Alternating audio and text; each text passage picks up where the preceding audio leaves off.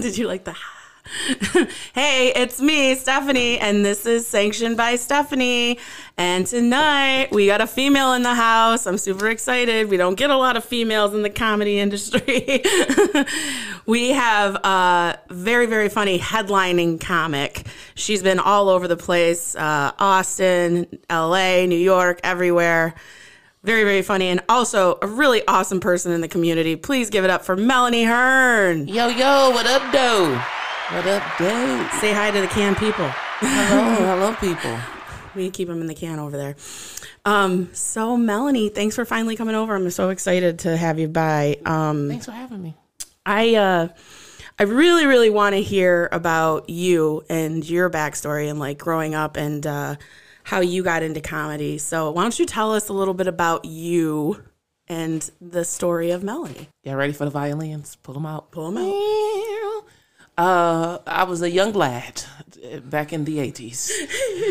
The story of Melanie is kind of I could say, just jumping right into it, like most of us, we've always been weird. We've always been the class clown.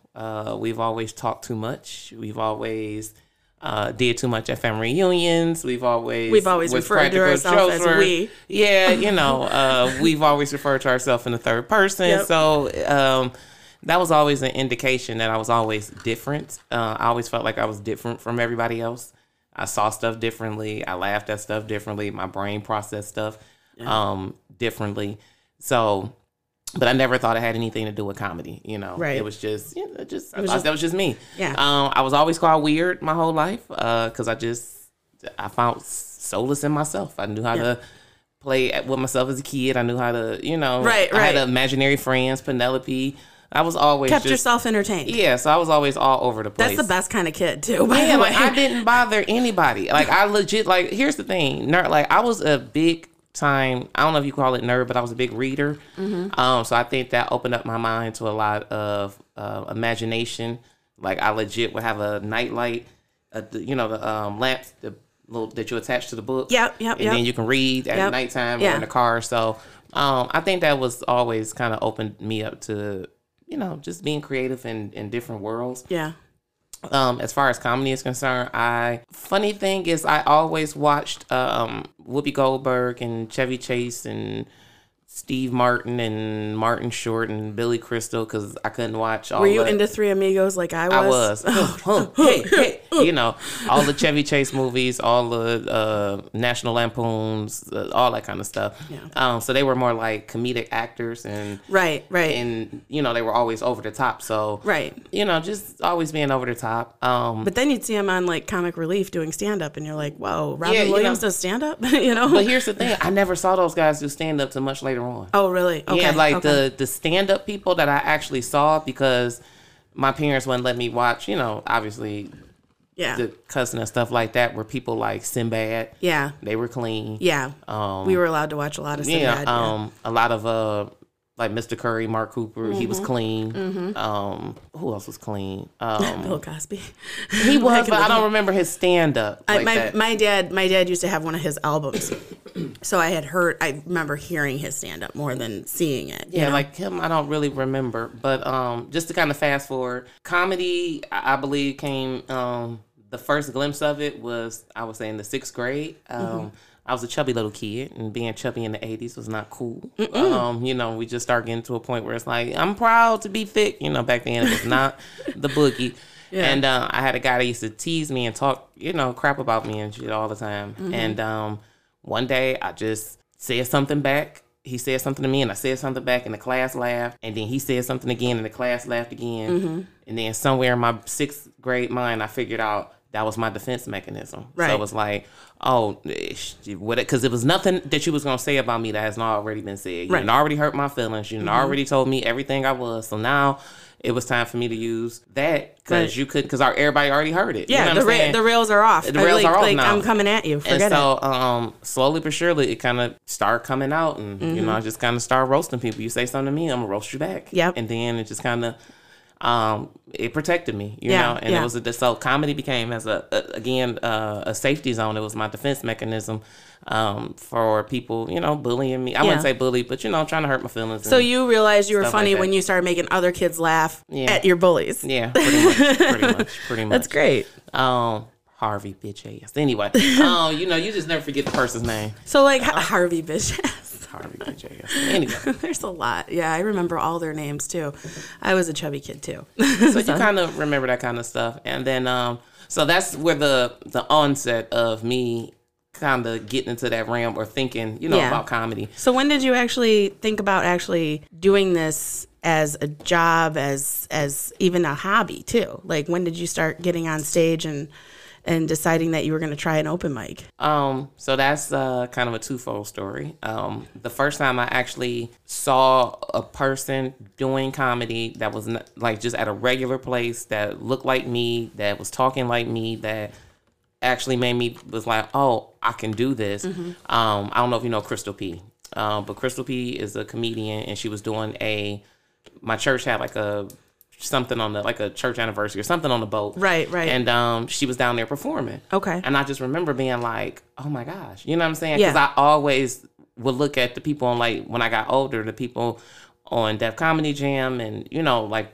those comedians and stuff like that. And my comedy wasn't like that. And I never seen anybody who comedy was like mine. So I didn't think I had a place. Right. So yeah, I was always toying. So that was about 2008. So I was toying with it in my head. Okay. Never, like, you know, I reached out to her, and I think she was like, you know, if you need some help, you know, come. But I never did anything with it. Right.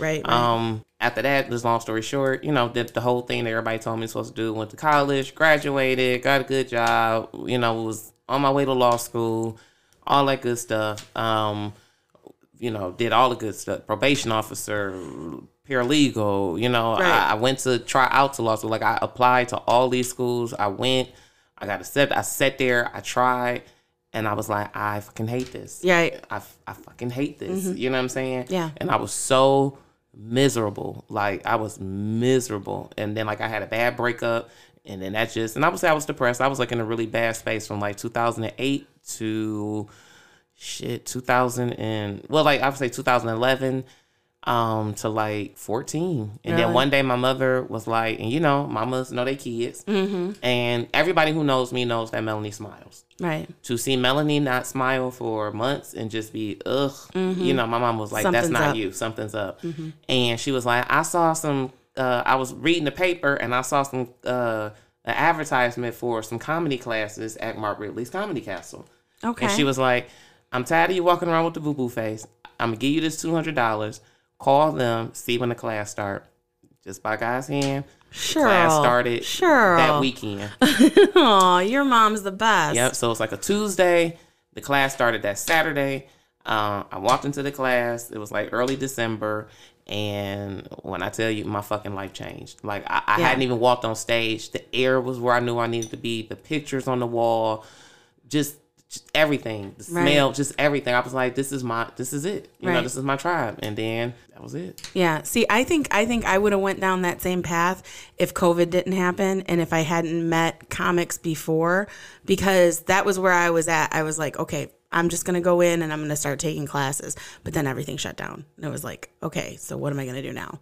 You know, but what was a lot of the things that you gained from doing that class? The biggest thing I would say is, and that was a funny story too, because again, I thought I was doing it wrong because like Bill was helping me, but he wasn't giving me a lot of help. You know what I'm saying? And then like his coaching style and teaching style was very different. And he had me get on stage. And he had me get on stage and was like, "What do you do for a living? You know, are you single? Tell me about your day, blah, blah, blah." And I just started talking. And next thing I know, he was like, "Congratulations, you wrote your 5-minute set." And I go home and write it out and keep doing it.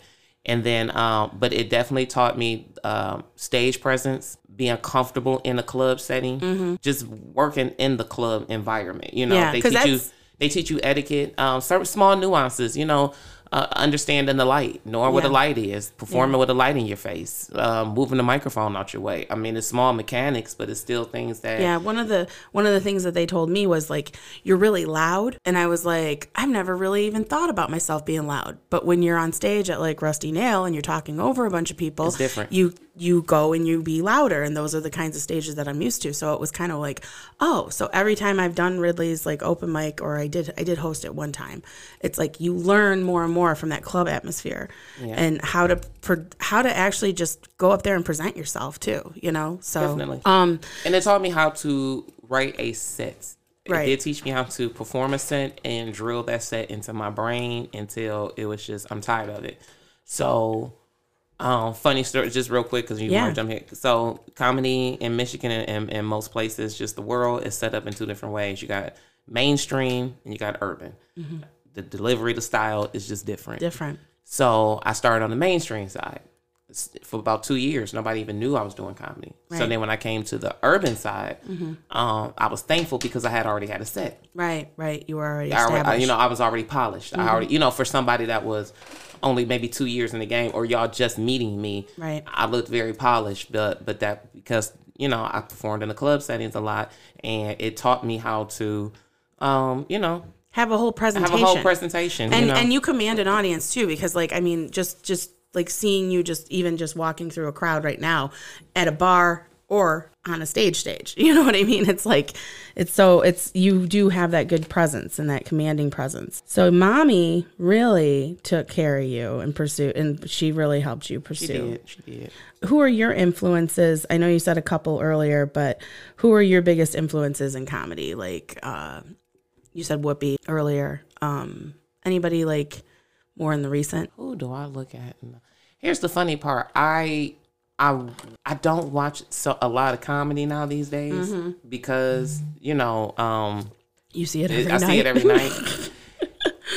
I wouldn't say I have one particular person if we're talking like national acts and stuff like that.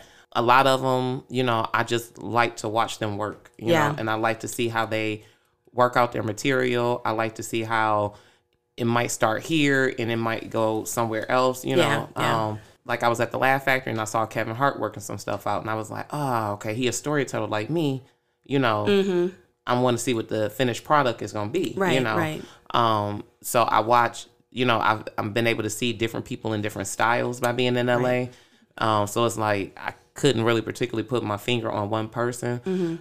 I would say more influences that I see would be more, more locally, I would Who do you like locally? And then, always, Josh is always going to be a favorite because Josh, Josh is special because Josh helped me learn to do crowd work because we hosted a show together and essentially I had to follow him every time. He would come up and introduce somebody, do time, then I would have to come up. So that made me have to follow Josh every time. Right. So just watching him work and do crowd work is awesome.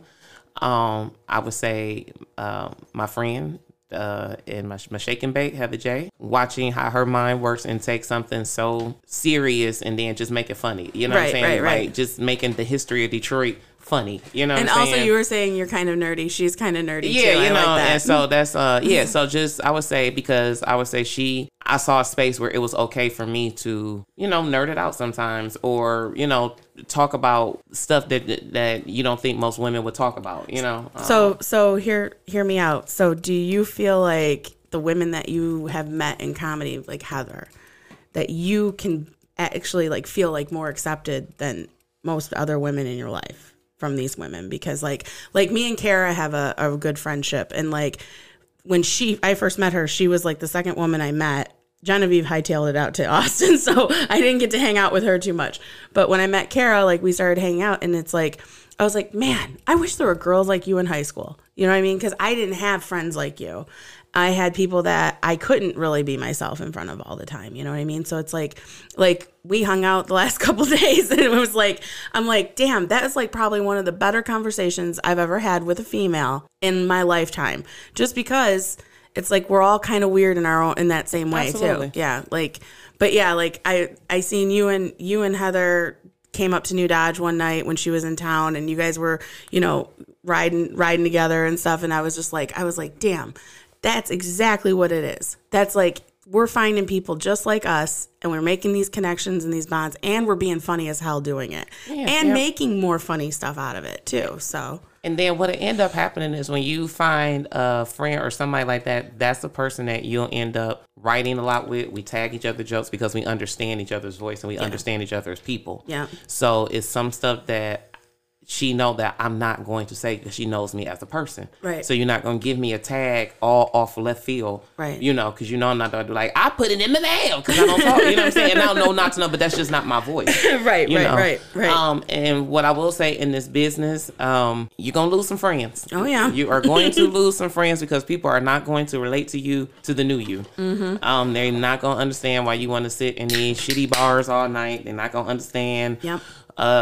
You know, why you just don't have time to come around or why they just became so boring. I do have to make room for my regular friends. Yeah. So, you know, I do, and not saying that they're boring, but I do have to make room in time, but it's just because comedy consumes so much of my life and who I am. Most of my conversations, even if it's not about comedy, it's going to be something stupid or the way I say, or, you know, it's most of our conversations, and I don't know if it's like here, if anybody picked up the phone, they would be like, this is so fucking inappropriate. Exactly. So it borders on. Yeah. No, if the FBI is listening in on me right now, you know, if we're wiretapped, this shit, we're definitely getting something is getting thrown at us. One of the books is getting thrown at us. I'm getting in trouble for something. Something is happening. But that's the beauty of comedy. You find your tribe. Yeah. And you find a clique of people who roll with you. And a friend of mine, the dude, he was saying like, I noticed that comedians, y'all are like a family.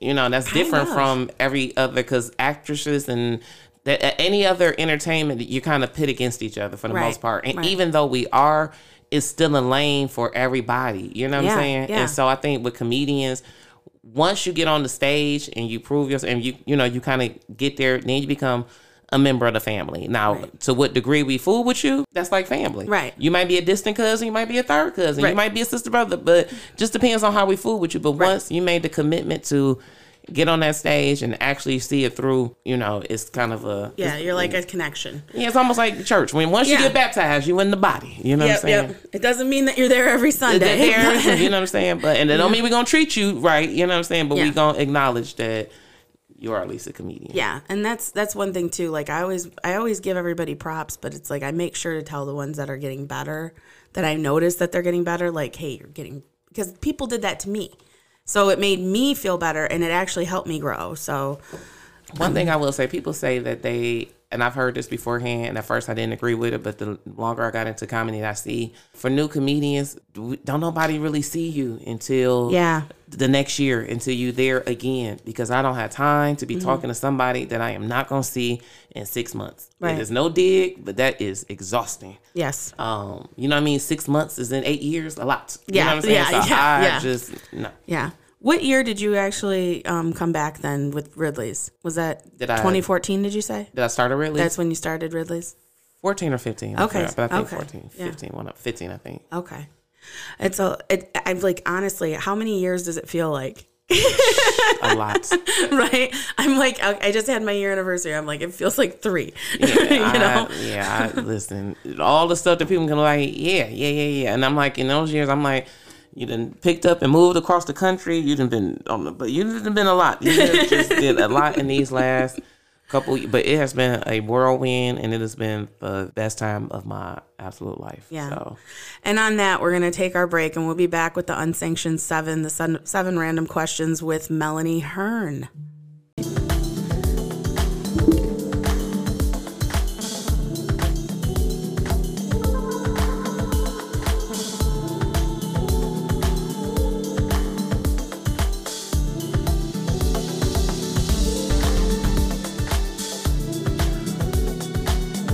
And we're back with all those good vibes from Melanie Hearn, ladies and gentlemen. Get with it. There we go. Proper. Okay. All right. So this next part of the show is the Unsanctioned 7. The 7 random questions that I come up with for every guest. Melanie just looked at me like, is this fucking Who Wants to Be a Millionaire? No, there are no prizes on Sanctioned by Stephanie, just questions and no reward. So, all right, the first question, let's see here. First question. I am a breakfast fiend. I love breakfast, a good breakfast, right? What does your perfect breakfast look like? Coney Island. Coney Island? Hungry man. But like what kind of food? Bacon, Hungry man? eggs, hash browns, crispy with onions and green peppers and French toast. Are we fucking with, oh, we're not fucking with pancakes. French toast. I'm a French toast. Okay. All right, cool. I like that. That's probably like on a good day $5.99, right? Fucking Coney Islands. Coney. People don't really get the Coney Islands abroad, do they? No, not until I moved to LA did I realize how much I miss Coney Island. Okay, the food in California effing sucks. All right, so unless you got a bunch of money, but the whole thing is regular people food. No, so I miss Coney Island. Yeah, Coney's all the way. Okay, what conspiracy theory do you believe in, or could you believe in, if somebody did some convincing? What conspiracy? Any assassination, I don't believe. I don't believe is what y'all said it was. Like, okay, I don't believe it is what y'all say it is. Yeah. You know what I'm saying? So most things, most conspiracies that deal with assassination of Black leaders and people instrumental in the community. Sometimes if you got me good enough, I would be like, yeah, that's it. That's right. Yeah. I totally just watched the new season of American Horror Story, and they did a whole thing about how like all the assassinations are all related to aliens, and like I was just like, I'm kind of on board with this. This makes sense. Or Stranger Things. Stranger Things got me out here thinking it can be a whole thing in somebody's basement, and they got a whole experiment. It's for real. Leeches. All right. Number 3. What was the worst job you've ever had? You told me you've had a lot of jobs in your life. What's the worst one you've ever had? Telemarketing at ACS, when I had to call and do fundraising for people. And it was like a meat market. You know how Wolf of Wall Street is, but for telemarketers, it was like that. Was that in Southfield? Yes. I know exactly what you're talking about. And everybody in there, and I would be fucking up the charities because I was high, so I'd be fucking up the charities. Like, I'm calling from the fire, the ambulance for Boston. And it was just ridiculous. That was probably the worst Even job. Worse than the funeral home? The funeral home, I made money. You made money at the funeral home. Did you ever have to touch dead bodies? No. I was at the cemetery. So by the time they got to me, they was already they was already taken care of, bagged and tagged. But I made money. You made money there. But I would say that was probably the worst job I had. Yeah, it's annoying to have to call people. What did you want to become when you were a kid? Like, what did you want to be when you grew up? A star. A star? I always wanted to be a Always star. want to be a star? I always wanted to be a star. All right. That was pretty easy. That is pretty easy. All right. Number 5. Would you rather live in the city or in the countryside for the rest of your life? City. City? I had to see if you were really a city girl. I'm a city girl. Yeah. I don't have a problem with the country. I can go to the country every now and again. But for a visit. To be out there all the time, like your nearest neighbors is 20 miles away. Listen, somebody is bound to get killed. Like somebody is bound. It's very murdery. The country is very murdery. It is very murdery. I grew up in the country, but it was kind of like, city adjacent. And it was like, 20 minutes to the grocery store. So you had to plan it once a week. You go to the grocery store. It's like, man, now the convenience of the city and living in the city, like I can just go get milk whenever I want. You know what I mean? Like, fuck that. Yeah, I'm a city person all day. I need to. That's why the country people all shop at Costco and Sam's Club because they can't Dollar Generals and all that. I can't do it. And there's nothing wrong with the city. I get it. And it is a place for it, but just not 24/7. Not 24/7. All right. Number 6. What is the worst thing that a person can put in their bio on a dating app? You're a single lady. What is the worst thing? Oh gosh, I've had so many guys put horrible shit. I think one of the worst things you can put is like I hate the guys that always put shit like you know what I'm saying? You gotta be, you gotta be light skinned or you gotta be something like they put the criteria in there like what you gotta be. You know? Or don't ask the ones that put all the stuff that they don't ask. Like, don't ask me for no money. Don't ask me for nothing. All females are the same. If you put female in your bio, that's in your red bio, flag. that is a definite red effing flag. Do not put female in your bio. Yeah. So it's What's like the craziest thing you've swiped on, like to choose? Do you ever swipe on anybody crazy, like just to fuck with them and see what they say? So I am new to like the whole Tinder swiping and all that stuff. So I think I be swiping the wrong people. Like I swiped the wrong way sometimes. So this one guy swiped and he was cute. And we were talking on this when I was in LA. We were talking, messaging each other and everything. And I was like, I don't even know how we got to it, but he was just asking me. First of all, red flags. When people ask you who you stay with, where you stay, all that kind of stuff, that's already like, what we you should just do a whole red flag section what I'm saying? right now. That's already something. And then he was like, and I was like, where you stay at? He like, I'm in a halfway house in Watts. And I was like, I know the fuck you did not. And he had just got out of federal prison. Oh my God. I was like, San Quentin. Yeah, you know what I'm saying? Literally, because you're in California. Yeah. You're like, Melanie Melanie called a felony. Literally. Always catch somebody with a felony. Every time. Okay, so the last question. What is your most unshakable belief? My most unshakable belief. Well, I'm a Christian. My unshakable belief is Jesus died for our sins. That's my most unshakable belief. Is that I figured that. I figured that. That's who I am. So, but I wanted to talk about that because you did tell me about we talked about faith a little bit and that you are very faithful. And I really think that that's great. Do you go to church every Sunday or do you when you can? I'm there because, well... Oh, wait, you were talking about watching it on TV. Yeah, either I watch it on like Facebook Live or at some point in time, I actually help with the Facebook. Usually I'm there. But if before pandemic and COVID, then I'm there every Sunday. Yeah, yeah. I grew up Catholic, so it's like it's not as welcoming as like just Christian faith. It's a little bit more like you have to follow these rules, you have to do these things. So fun fact about Melanie, I started on a lot of men. I was a debutante. Okay. Where I had to wear a dress and come out to Christian society. Really? Yeah, where I had to learn how to fold table napkins and place settings and dinner and all that stuff. So wow, that's real Southern too. Very fancy. Yeah, kind fancy, of bow, curtsy. Yeah. My auntie Mabel, curtsy and bow and all that kind of stuff. And ran the sound. Did all the sound stuff. Right. At church, and I even taught children's church to the kids. Yeah. So do you sing?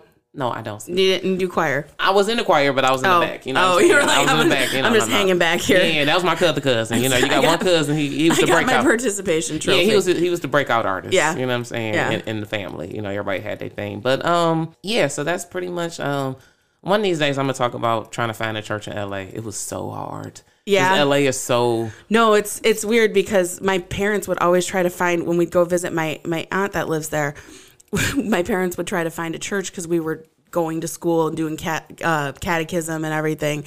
And it was like, they called like so many places. You have to have like an appointment to go to church sometimes there. It's I so can see weird. because there's probably so many people, but just trying to find like an actual church, to me, that was like a real church where it wasn't like, one church I went to, like Tyrese was there. I mean, that church I did like, you know what I'm saying? But one church I went to, Denzel Washington's son went there and they had a presentation with him. And I was like, it's church. It's church. Why we got to do this? And then one I went to, it was like all ex-gangbangers. And, it was all, like, I love the Lord, Holmes. You know what I'm saying? And I was like, everybody had little tattoos like, Jesus Christ, man, he's my savior. And then the other ones was like the agape churches where everything was like, so go to your higher level. Oh, gosh. And it's the white ladies that have like the little earpieces and the Filipino guy that's high energy with the Bobby Brown microphone. I'd be like, go to your higher level and your higher self and you synergize and you go and you have agape love. Agape and I'm like, love. Jesus, ain't nobody said Jesus. Ain't nobody said I've been here 90 minutes and ain't nobody said Jesus. Oh my God. So it was hard. Church in LA is completely extra. And also, with the gangs and stuff, you got to know, I lived in one color territory and one church I wanted to go to was in another color. And I feel like I didn't even want to, when they seen my address, they was like, no, cuz you can't come over here. Get can't worship with us, cuz, you know what I'm saying? Go back over there. Little homie, don't come over here. Like, Jesus don't wear blue. Like, so it's just, they sent my tides back and made me go back to the other side of town. It was a whirlwind trying to find a church. Man. Why take a drink of tequila? That's why. It's whirlwind to find a church in LA.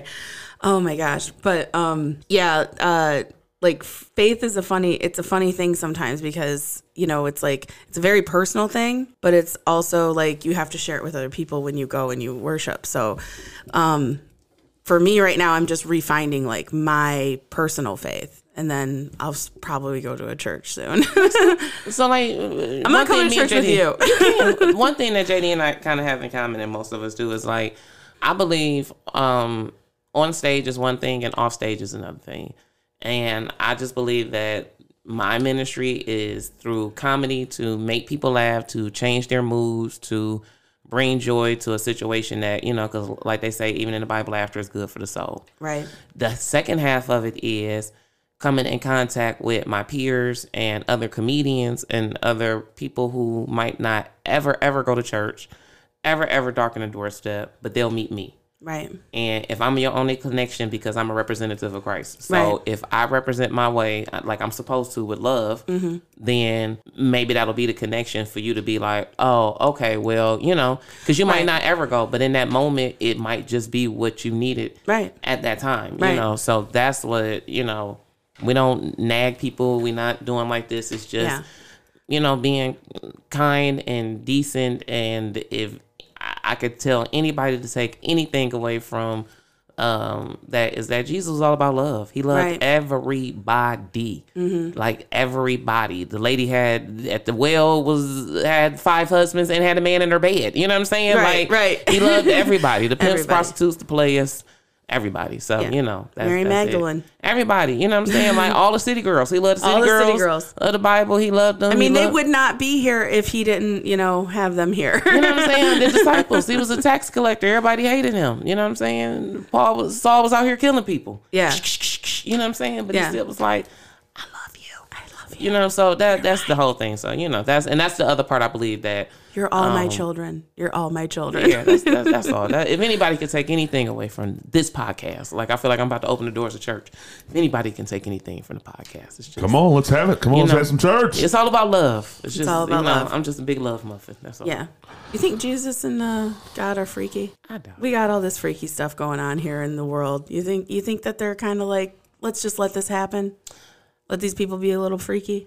I think they knew what was gonna go on. I mean, that's why we have 2 holes. Too. Well, you know what I mean? The whole thing. Ain't nothing new under the sun. If you go back to Sodom and Gomorrah, they was doing way more wild stuff in the Bible than we doing now. We were a lot more tame. They were way wilder in the Old Testament. Way more bestiality. That's why he had to give those rules, because he knew that y'all was gonna be nasty humans. That's why he had to give y'all rules and regulations. So I think we are a lot more tame than the Greeks and all that stuff back then. A lot more. Yeah. A lot more tamed. You know what I'm saying? When you said you all, you mean white people, right? Well, Sodom and Gomorrah, they weren't white people. No, you know I know, what I'm saying? it wasn't. But the Greeks was nasty. They was nasty. They put that shit on a bowl. Like, you gonna eat off these dips. You know what I'm saying? When they talking about Instagram and what you see, you know what I'm saying? They made ceramic. They made porcelain statues of porn, of nasty stuff. My bowl got somebody sucking deep at the bottom of the bowl. So when I slurp the bowl, you know what I'm saying? So it's like, are we really worse now than we were then? And they made stuff to last. Like, they sat there on a wheel and was like, you know what? This is going to be good. Somebody's kid is going to want a bowl of Lucky Charms. You know what I'm saying? It's the new cereal, Dickios. I'm just saying. Oh my God, Melanie, I had so much fun with you. You're cracking me up all the time. Cracking my shit up. Why don't you go ahead and plug what you need to plug for what you got coming up? Okay, well, I am doing the Honorary Mentions show with Johanna. That's going to be November the 19th at Trixie's. And then also coming up, I'll be at Bert's Warehouse, and that's going to be the Friday and Saturday after Thanksgiving. Okay. So you can catch me down there.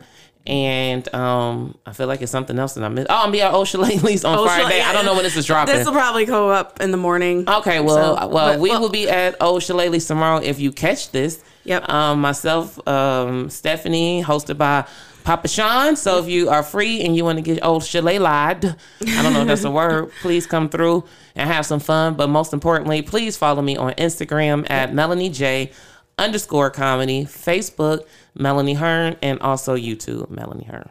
Yep. Do you fuck with TikTok? Oh yeah, I'm on there too. Yep. But I spelled my name wrong, so I had to wait 30 days. I put 2 M's in comedy, so I got to wait 30 days to change my name. That's funny. Yeah, like she said, Old Shillelagh. I'm going to be hosting the open mic immediately after the showcase. And please come out and support that if this is out there. If not, the next one's going to be December 17th, and we have no idea who is on that lineup yet. So taking one thing as it comes, one thing after another. Also, New Dodge Lounge, there is no mic on the 14th, but we should be back the following Sunday. And what else do we got going on? The 26th of November, I have Friday Night Jokey Jokes at Rusty Nail in Clinton Township that I host. So come out, support comedy, and also listen to my other podcast, The MILF and the Millennial, which is always fun. We talk a lot of conspiracy theory stuff on there and weird stuff. And follow me, The Downriver Diva, on Instagram, and on Facebook, Stephanie Yan. Also, it says The Downriver Diva on there too. But I think I have to change it though, Mel. I have to tell you. The drag queen that you hosted, or you judged Brett Solferino's roast thing, she goes by The Downriver Diva. I don't want beef with a fucking drag queen, right, Mel? Yeah. Like, what do I do? She's the Downriver Diva of drag queens. You are the Downriver Diva of comedy. No, they could be two. You can't. There can't be two. There can only be one. It's like Highlander, motherfucker. Like, there cannot be two. So what do? I think I have to bow down because, I mean, like, I'm a little sassy, but I'm not that sassy. Who's there first? I don't know. Whoever was there first, man. Oh. Whoever name ringing more bells, man. All right, we're going to have to come up with a new nickname for me now. Nah. My friend Sip came up with that nickname, Trimming Weed. We were trimming weed, and he looked at me, and he was like, "You're like the Downriver Diva." Note to self before we close up. Yeah. We don't bow down. We don't bow down? We don't bow down. All right, so you want me to stand up? You say your name. We don't bow down. All right. I mean, they might cancel me. We don't bow down. Okay, we're not bowing down. You heard it here first, everybody. You can't cancel me over being a black woman. Bow down. All right, you guys. Thank you one more time to Melanie Hearn. This has been Sanctioned by Stephanie. Bye.